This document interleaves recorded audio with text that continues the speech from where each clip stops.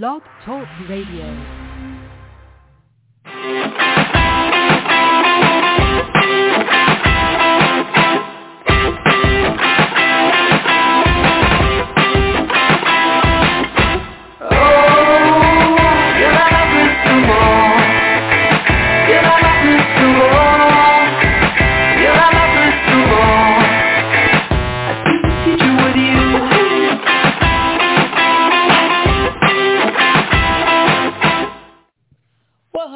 Hello, and welcome to an early edition of Drive Through HR, the Internet's longest-running HR radio talk show. I am your host today, Crystal Miller-Lay, and I am joined with the one, the only, Jason Seiden. Thanks for joining us again, Jason.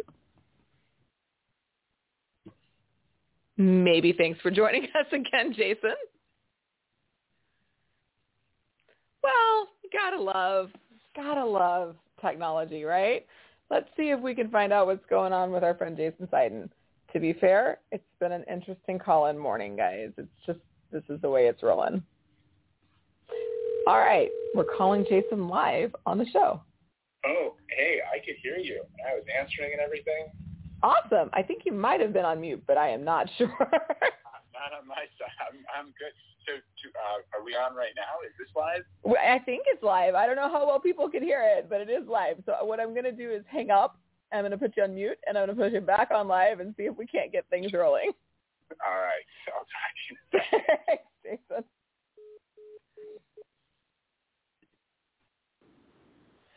Okay, can you hear us? Oh, I still can. Can you hear me now? We can. Excellent. All right. Thank you for having me back. I do notice a continuation of the slight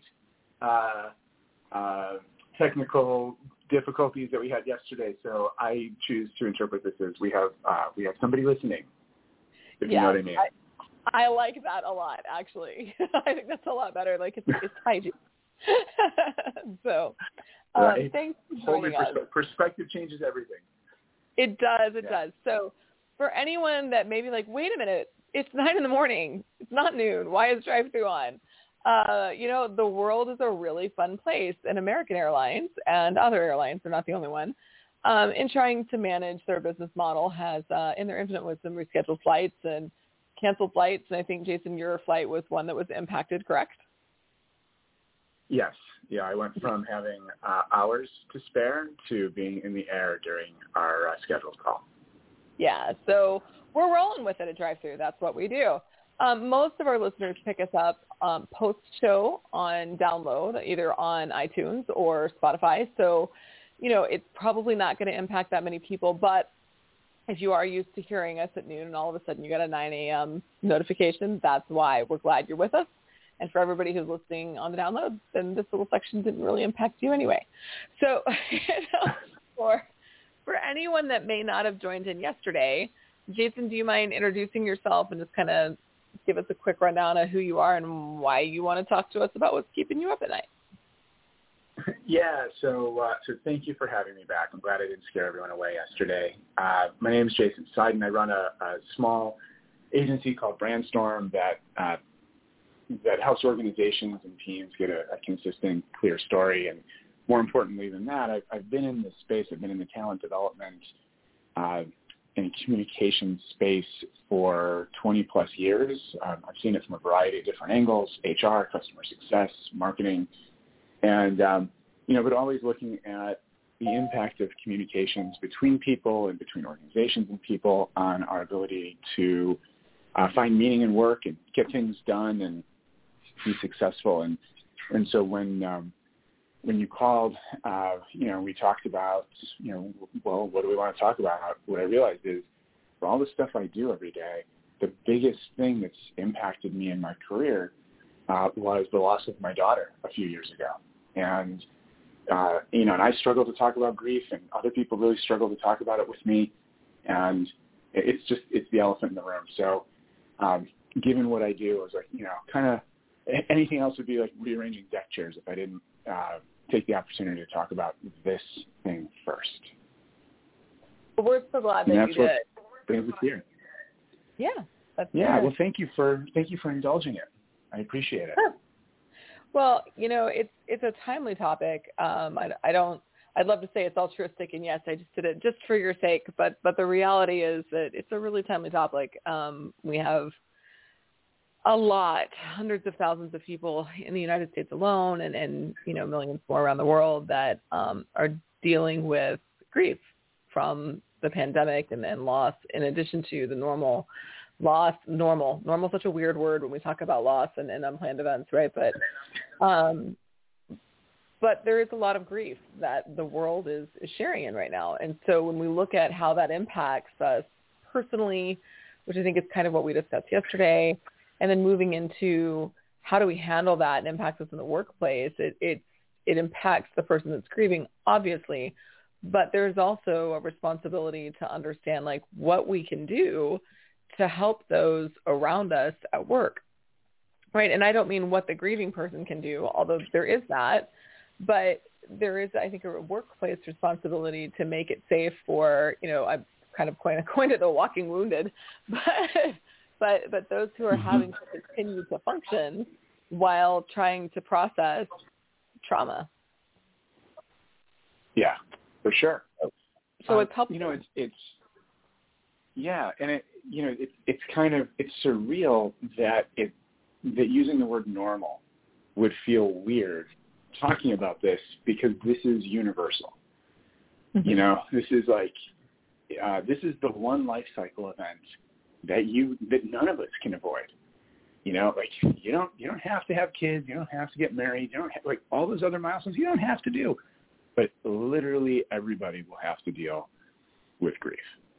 And so there's nothing more normal than that. And and it would be helpful to normalize it. And it's I think you said the magic words. It's like how do we make it safe? Because I think that's the key.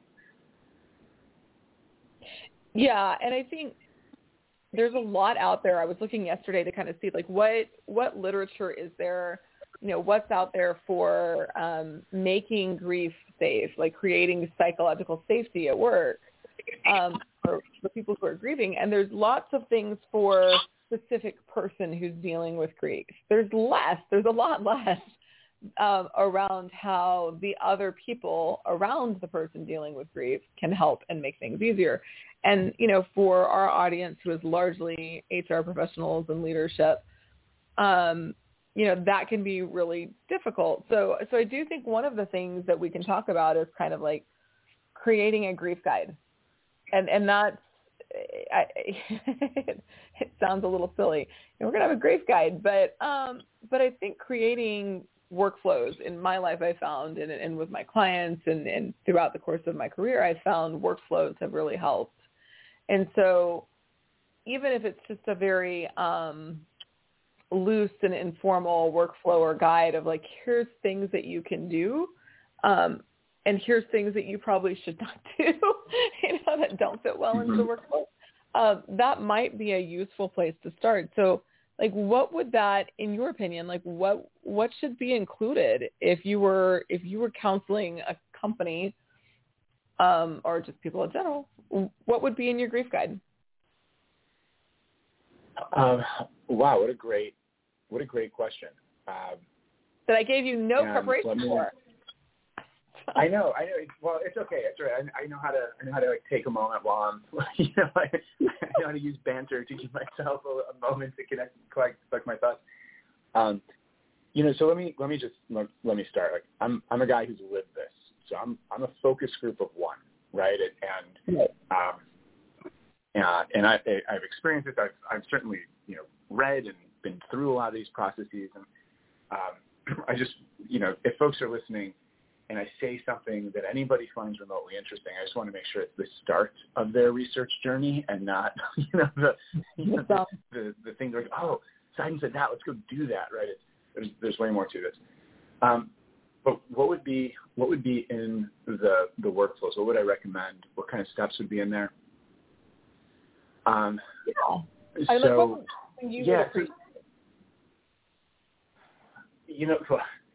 think the thing that I would most appreciate is thoughtfulness, but it's hard to put that on a workflow.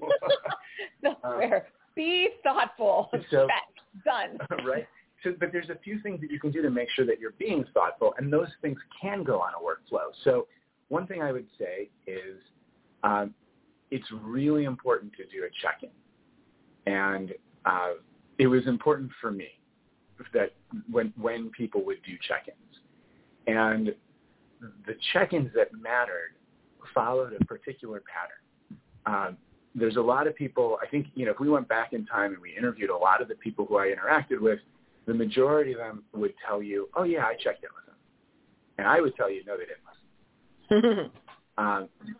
Because there are things that people do, like the way in which matters. There's things that people do during a check-in that negate its power. So if you're going to go through the trouble to check in with somebody, make it count, right? And here's the whole list of things that make a check-in matter. Have it stand alone.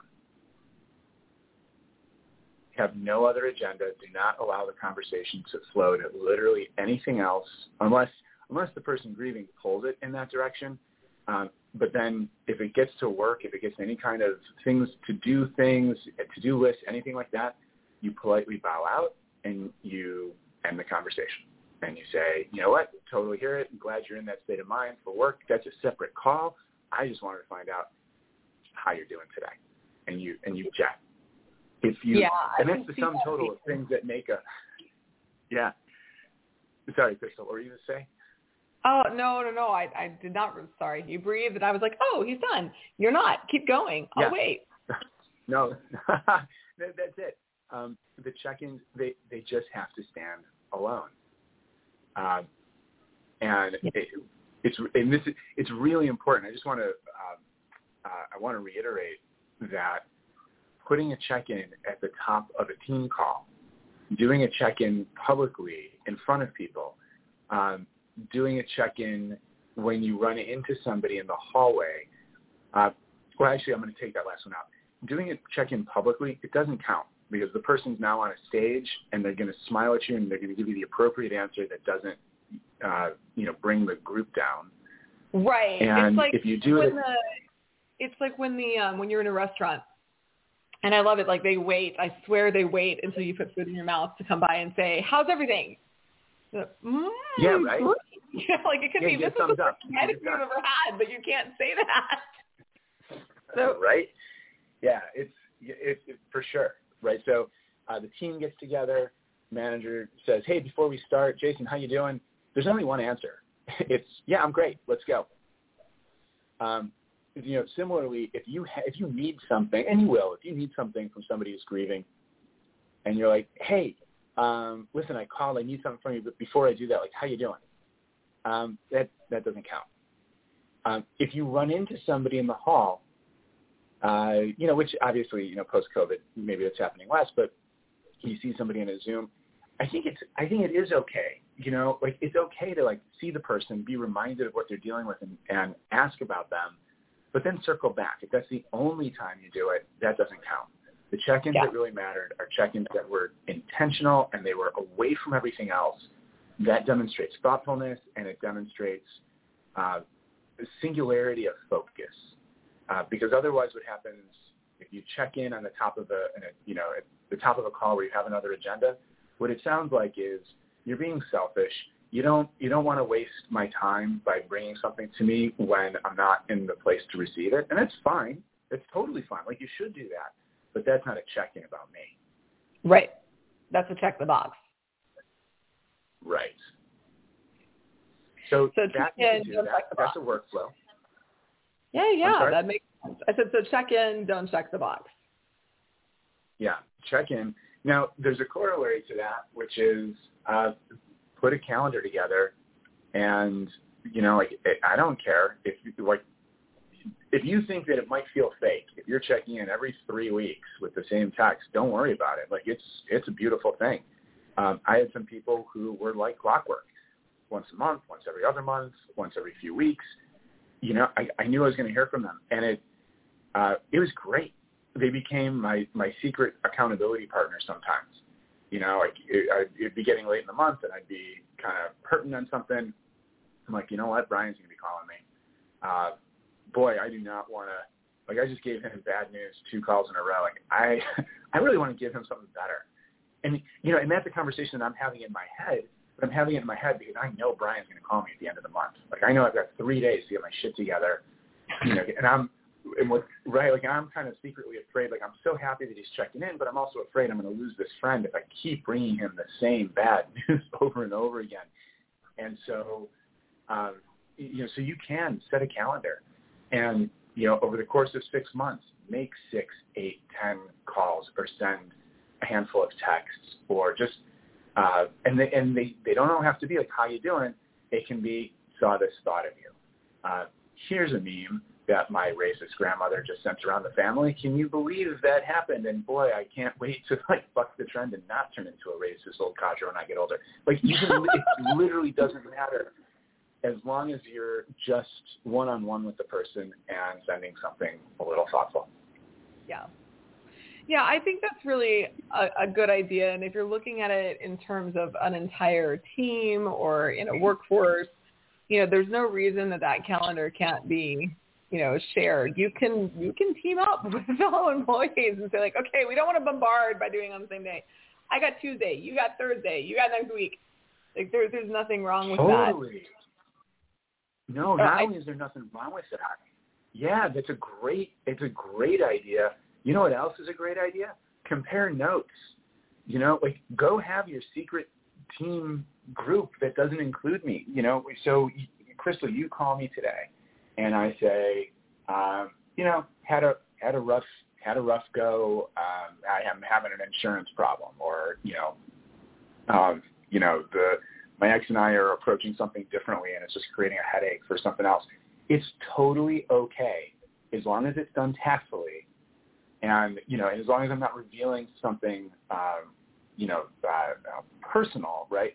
But if it's a struggle, it's something I'm dealing with, and I share that with you, and then Dwayne were to call me and said, hey, Jace, listen, Crystal said you were dealing with this. I got a guy who can help you. Do you want a phone number?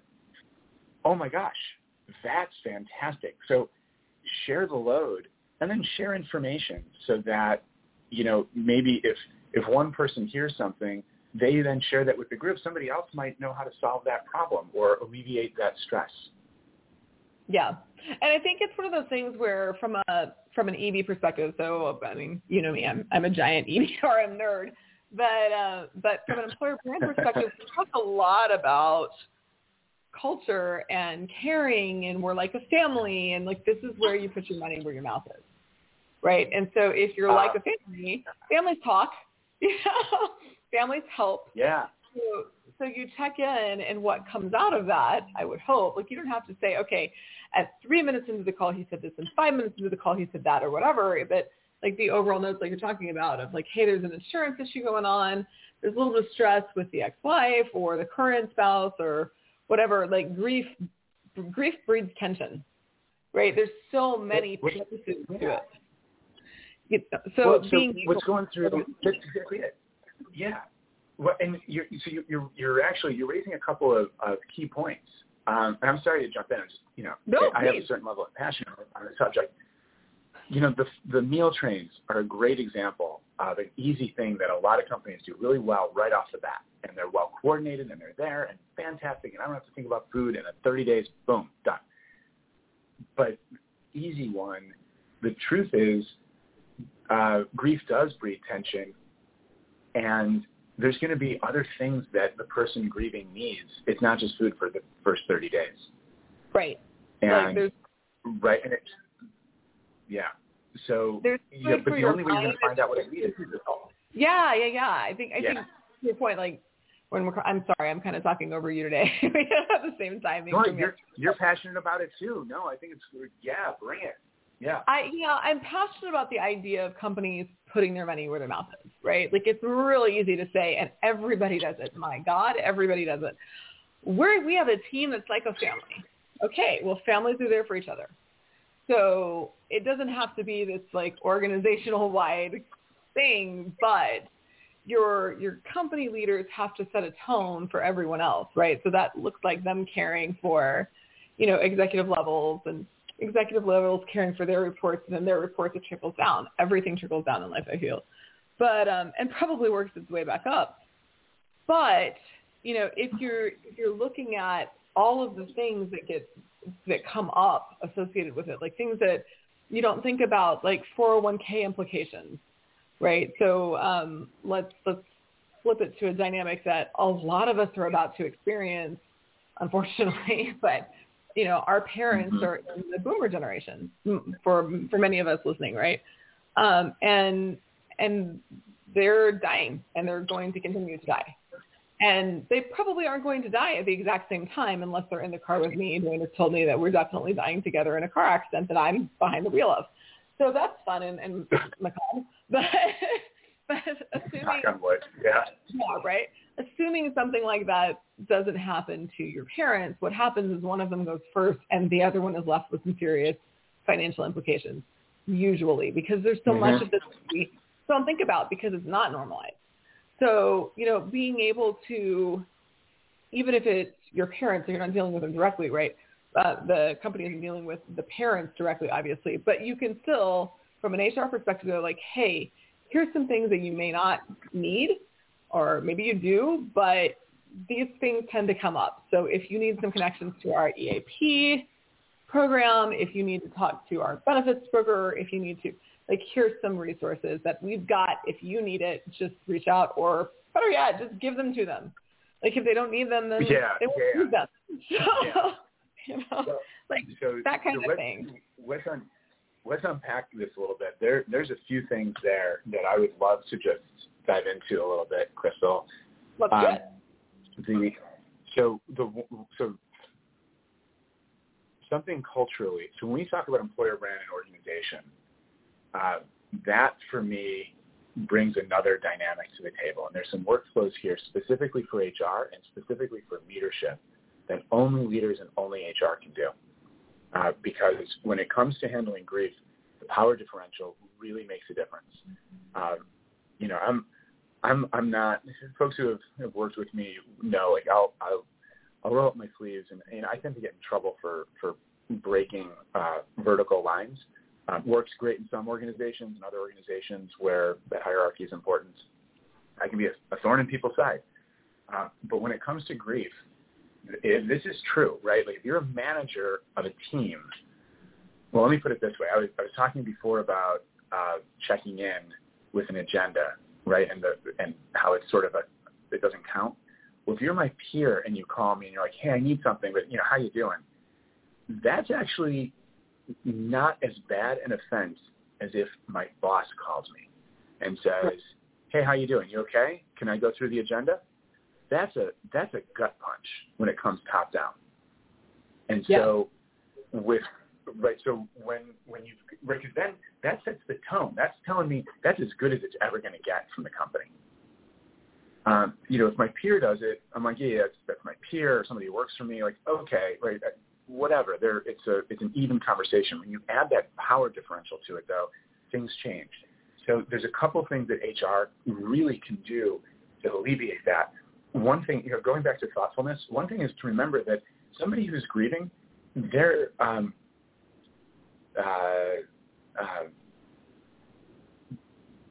not working necessarily at full capacity. It's very easy to overwhelm them.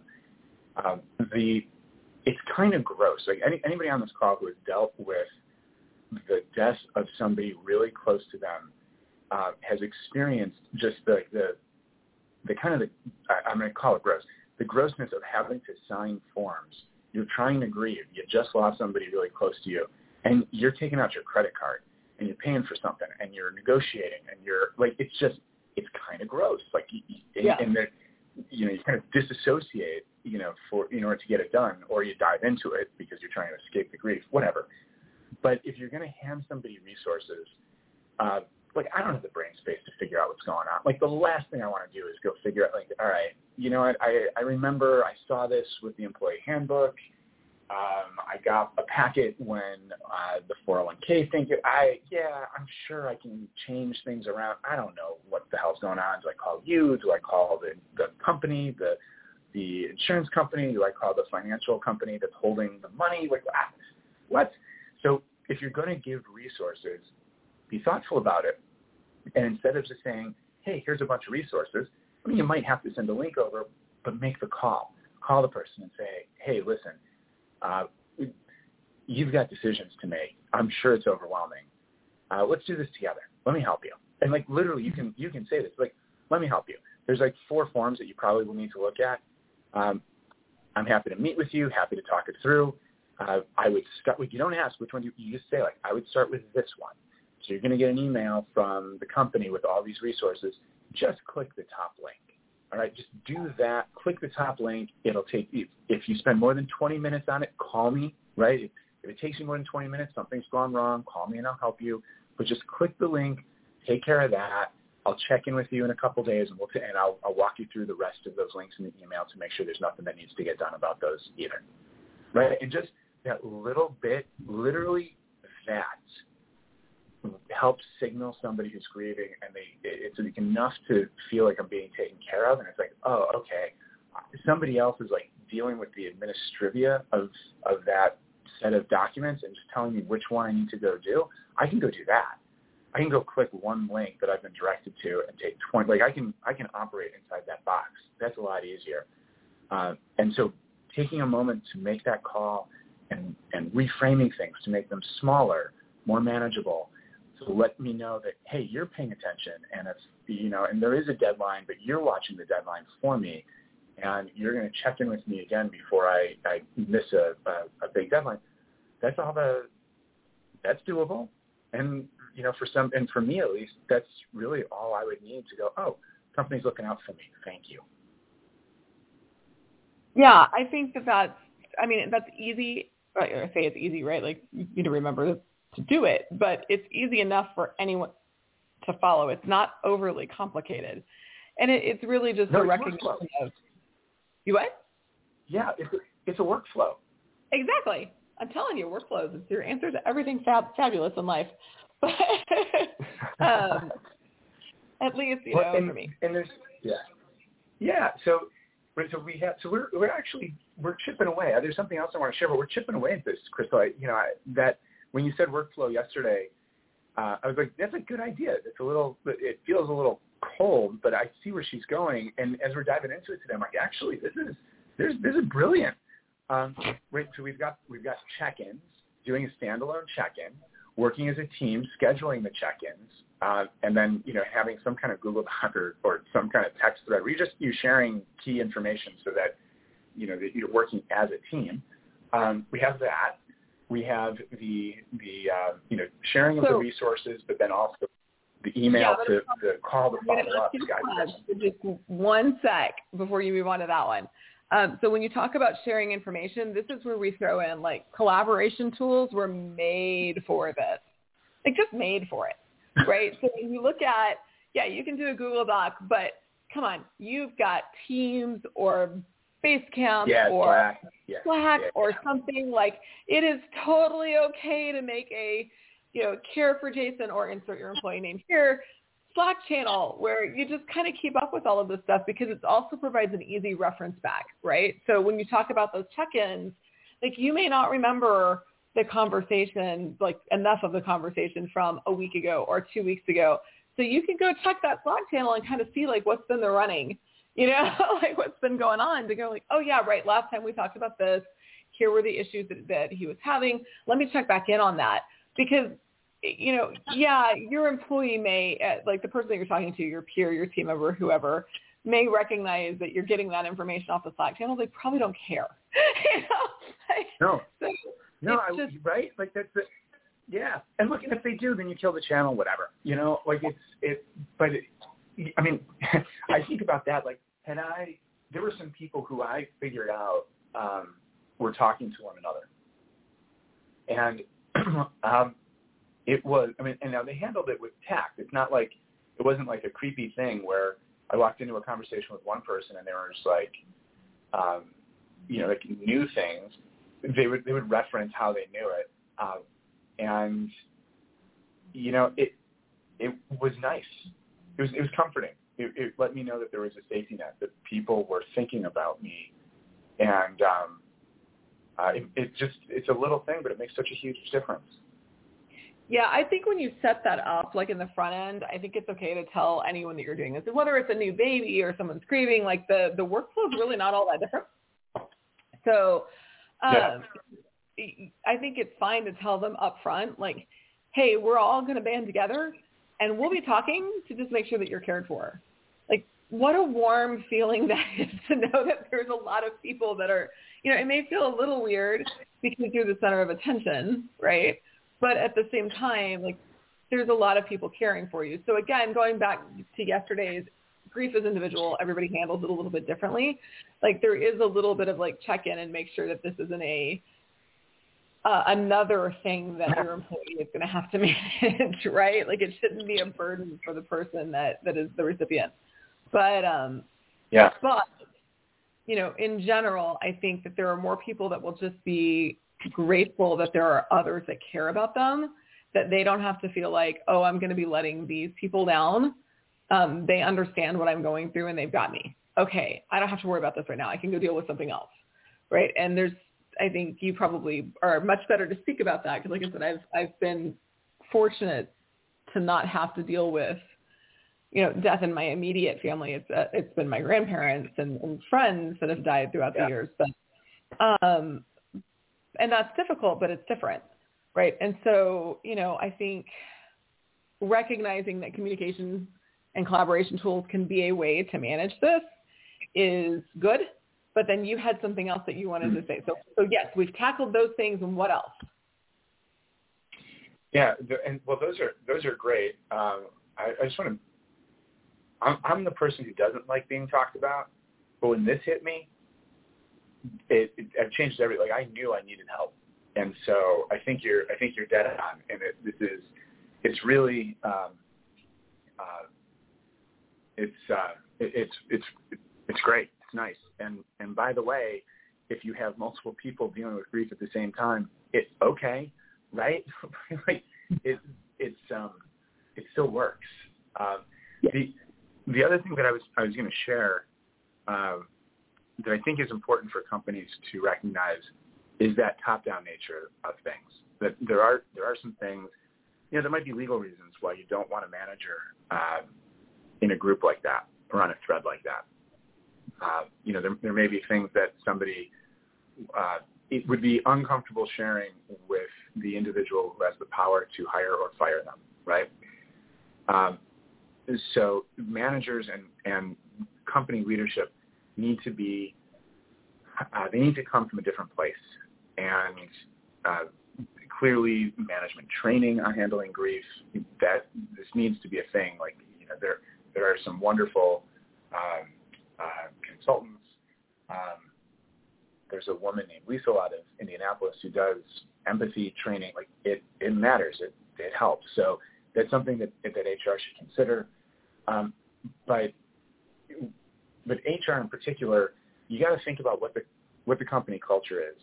And if your company culture is we're a phenomenal place to work and we love our people, then leadership better show up, and by leadership, I mean like the head of HR or the head of culture or the CEO, like somebody from up on high needs to make a phone call and say, hey, we heard what's going on. The family's behind you. The company's behind you. We're behind you. Again, it doesn't have to be much, but if you're telling me that you have this phenomenal place to work and I don't hear from top of the company, then, okay, well, maybe my team is a great place to work, but I'm certainly not feeling connected to the company at that moment, Yeah. And if the company doesn't pride itself on that, and that's fine, but then HR should do it. And then HR, like somebody from HR who matters, who's not, literally anybody could do it, but this is one where the title makes a difference. The highest person that HR can get to make that call should make that call. Yeah.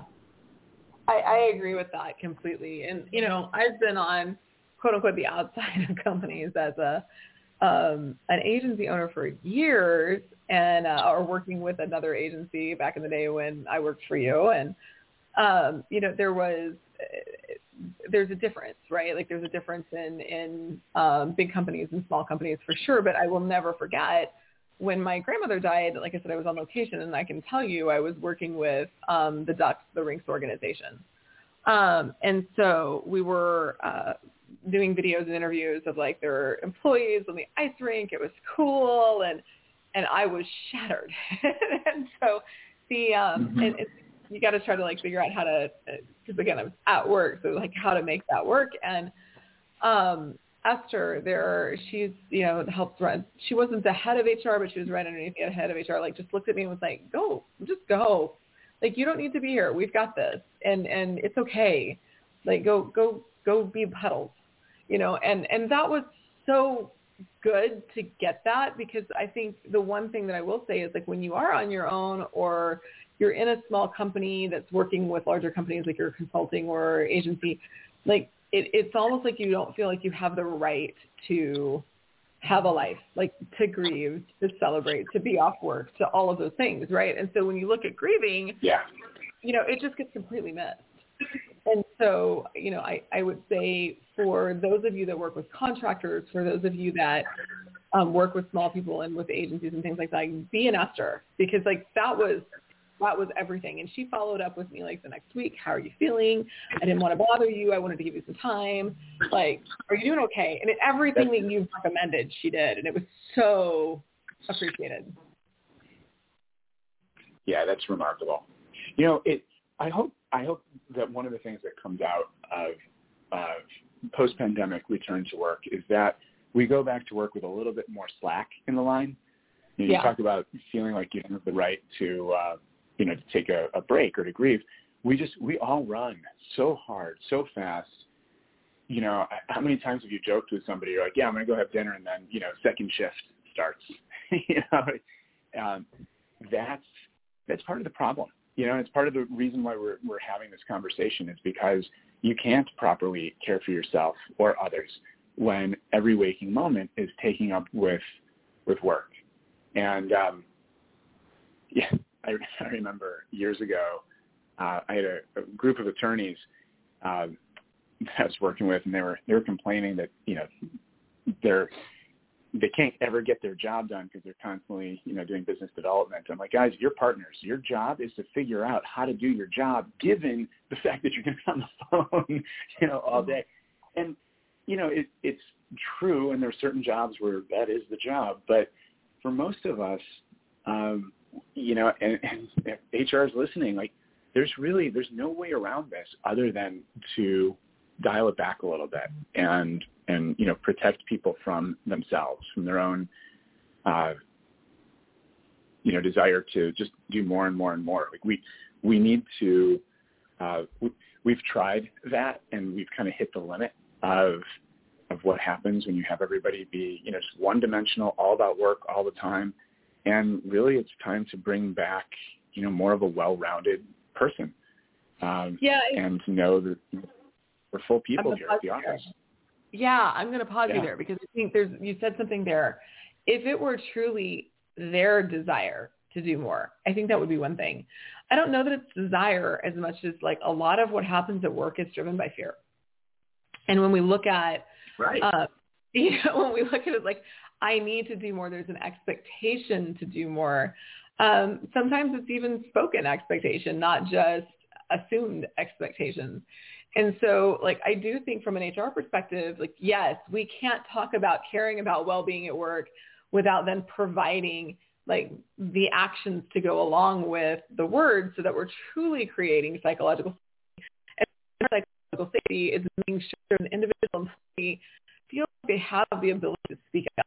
Speak up in this instance, in this context of this call, of this show, is I'm not okay. That's the basis for your employee assistance groups. Like the employee assistance program, like this is the basis for it, is to make sure that there's room and space for someone to say, like, I'm drowning. I'm overwhelmed. I'm not okay. Like my life blew up. Even if it's a little part of my life, like that part of my life blew up and I'm not okay. And so when you do that, when you give them space to be able to say that, and you make it okay because you're working with their managers and your manager's managers and so on and so forth to allow for that, then your benefits that you've created get used, right? So when we did this thing, God, it was like a year or two ago, we're talking about utilized benefits, and the employee assistance program is one of the least utilized benefits in companies. And I think part of that is because we do not create the psychological safety required to be able to use it. There's a vulnerability associated with being able to say, I'm not okay. And that is something. I want to reframe that. I think you're dead right. I shouldn't say that. Right? That was awful. God, what is wrong with me? Nothing. I think you're exactly right, but I want to reframe that just a little bit. Sure. And I want to shift the onus from the individual to the company. It's not that the person. There's something wrong with all of us, right? I mean, come on. We all need to sleep. I need to sleep. I'm so sorry, company. I have to go home and go to bed, right? Like my body will shut down in 72 hours if I don't get a little sleep. I shouldn't feel broken for that. In fact, what I would say is there's something wrong with your company. There's something you're kind of cheating. You're not operating sustainably if your employees feel like that they have to be something less than fully human in order for the company to succeed. If your company's success requires that I work, unhealthily and forego things that are good for myself as standard operating procedure, there's something wrong with the company. And, and I think that shift of responsibility really changes things, because if you want people to feel psychologically safe, you have to make them feel psychologically safe. And the best thing that you can do to do that is take responsibility for whatever's wrong. You take responsibility for what's wrong, it's easier for me to come to you and say, I need help. If I have responsibility for what's wrong, then I've got my motives are mixed. Then I have to think about what am I signaling by asking for help. And so I think what you're talking about in terms of creating psychological safety is exactly right. And giving people the flexibility to say, yo, hands raised, need help, that's also right. But in order to do that, the company's got to say, there's nothing wrong with you. Like, you will have grief. You will have stress. You know how I know that? Because you're a human being, and that's a universal human experience. So when that happens, you come and we'll talk about it. Yeah, and I think that even too, like, getting there before it happens is important. So I look at, like, I don't know if you saw this or not, Bumble is a fascinating company to me, but in the way that it's run and it's managed, and they just told everybody that, like, their entire company is going out for a week because the leader has recognized that, hey, we've lost center. They need to go and do things that are not work and then come back so they can be a little more productive. And it's tangentially related, but there's something to, like, don't wait until your employees are broken. Like, there are a lot of traumatic events and grief and loss in life that's unplanned. And you can't, like, obviously you can't have ESP and say, like, I think this horrible thing is going to happen. Go take time. But more often what we see is there's a slow march towards loss.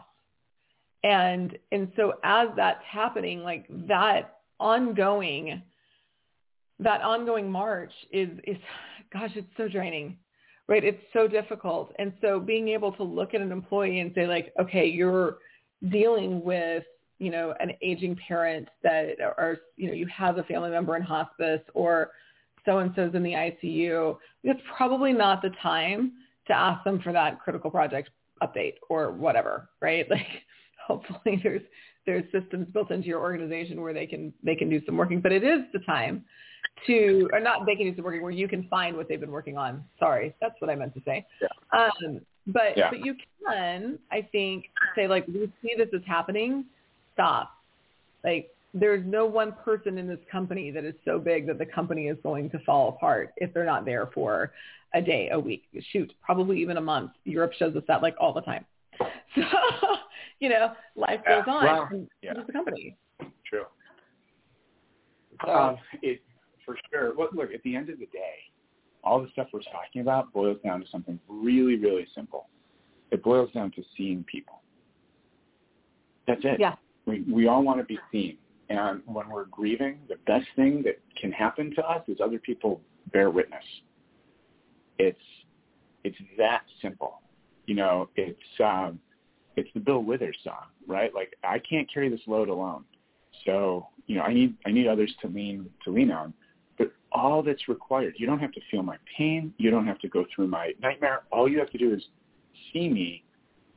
And from the perspective of the person who's grieving, being seen, it's like you're taking some of it without actually taking it. It lightens the load a little bit. So if I get 100 people and they're all witnessing me and they're all like, I see you, and I'm going to do like something really small here. I'm going to tell you it sucks. I'm going to tell you not to worry about this. I'm going to say, focus on the first thing in the email, and I'll check in with you next week about the next thing.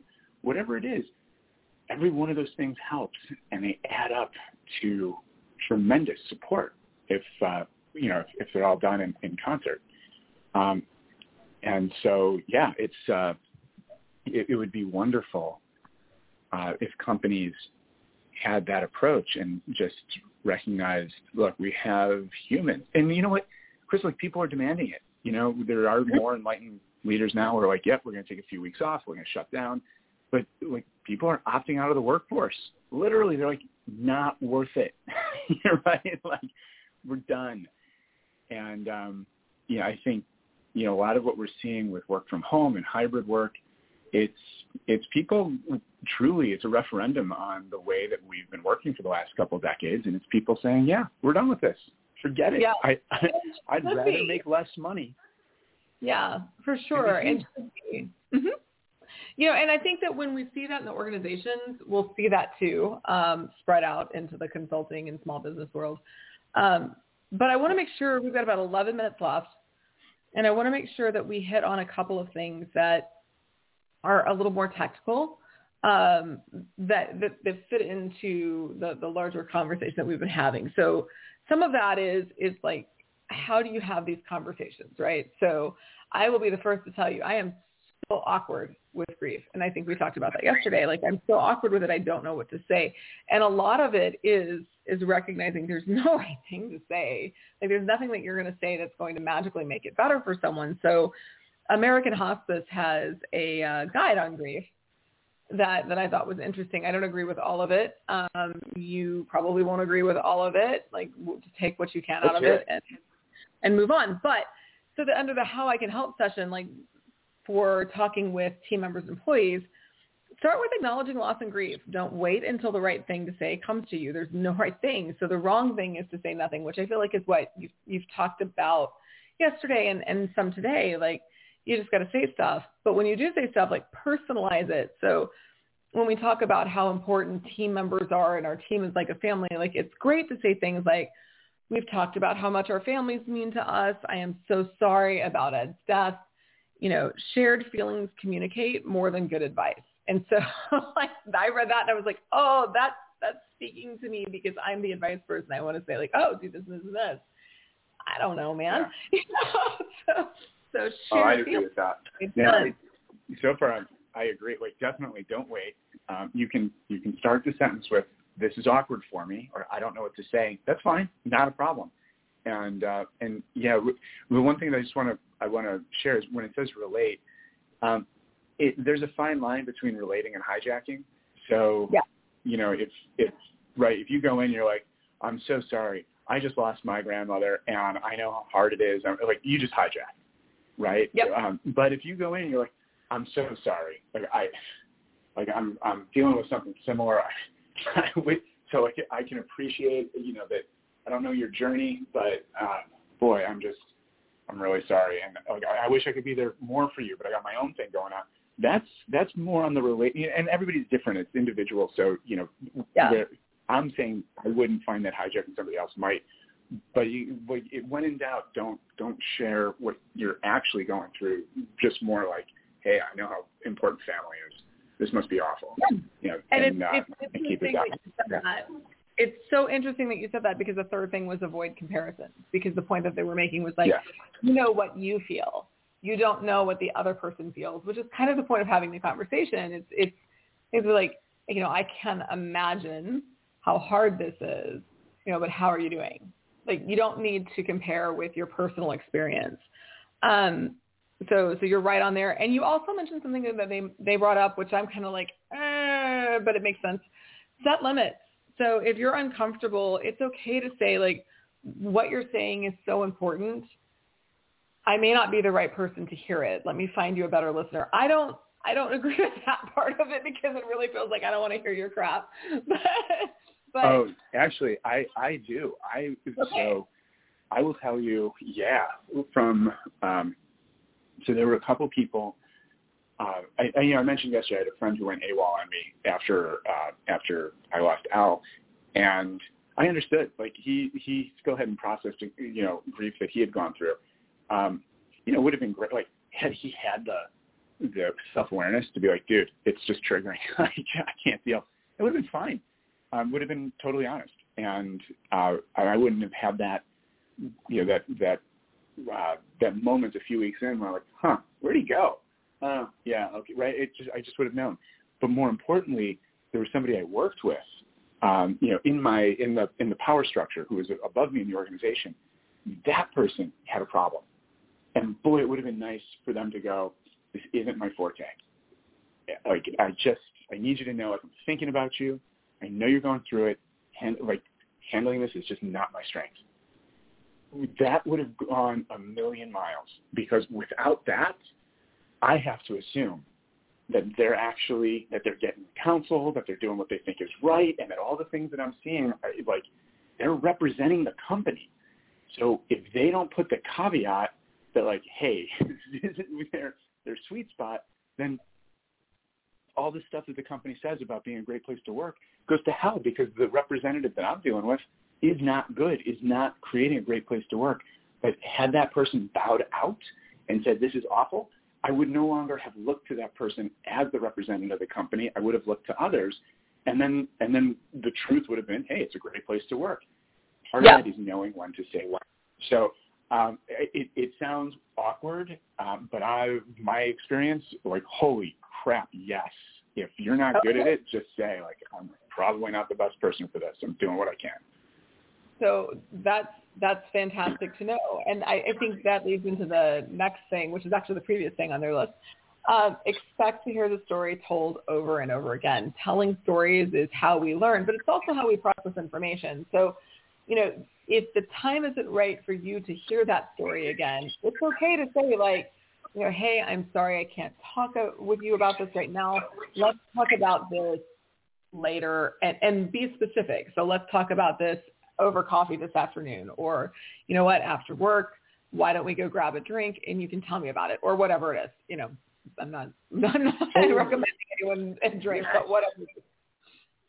So yes, as a matter of fact, that the very first thing we talked about, right, the check-in, here's a wonderful check-in. I'm so sorry. I would love to know something about the person you lost. Yeah. Can you talk for 15 minutes at 3 o'clock? I'd love to hear your favorite story. Yeah, I think that's beautiful. There's also some balancing that they recommend between compassion and responsibilities. And the first is respect privacy. So you're going to be hearing some privileged and personal information.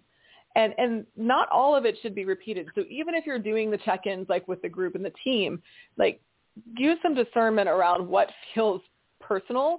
Like, so stories that they're relating, yes, that probably doesn't need to be repeated. I'm having problems with my insurance.